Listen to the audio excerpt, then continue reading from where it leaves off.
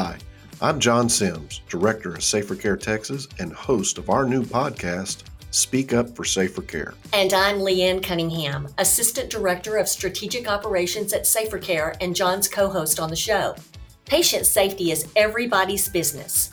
Preventable medical errors occur in 10% of all patient encounters in a variety of healthcare settings, which can be devastating to patients, families, and the healthcare workers providing their care. Most errors originate from faulty systems or processes and not individuals. Join Leanne and me every Wednesday as we discuss critical topics in patient safety with subject matter experts, healthcare workers, patients, and caregivers. The normalized deviance can get us into this perception that everything's okay and safe. You know that no matter how much you plan, something's not going to work, right? And it's how do you work through the events when something's not going as expected? Because of the delay in receiving that, the infection had progressed, resulting in hospitalization and additional costs, IV medication use, that then the patient and the health system had to incur. I proved to be a very difficult patient in terms of post-op complications.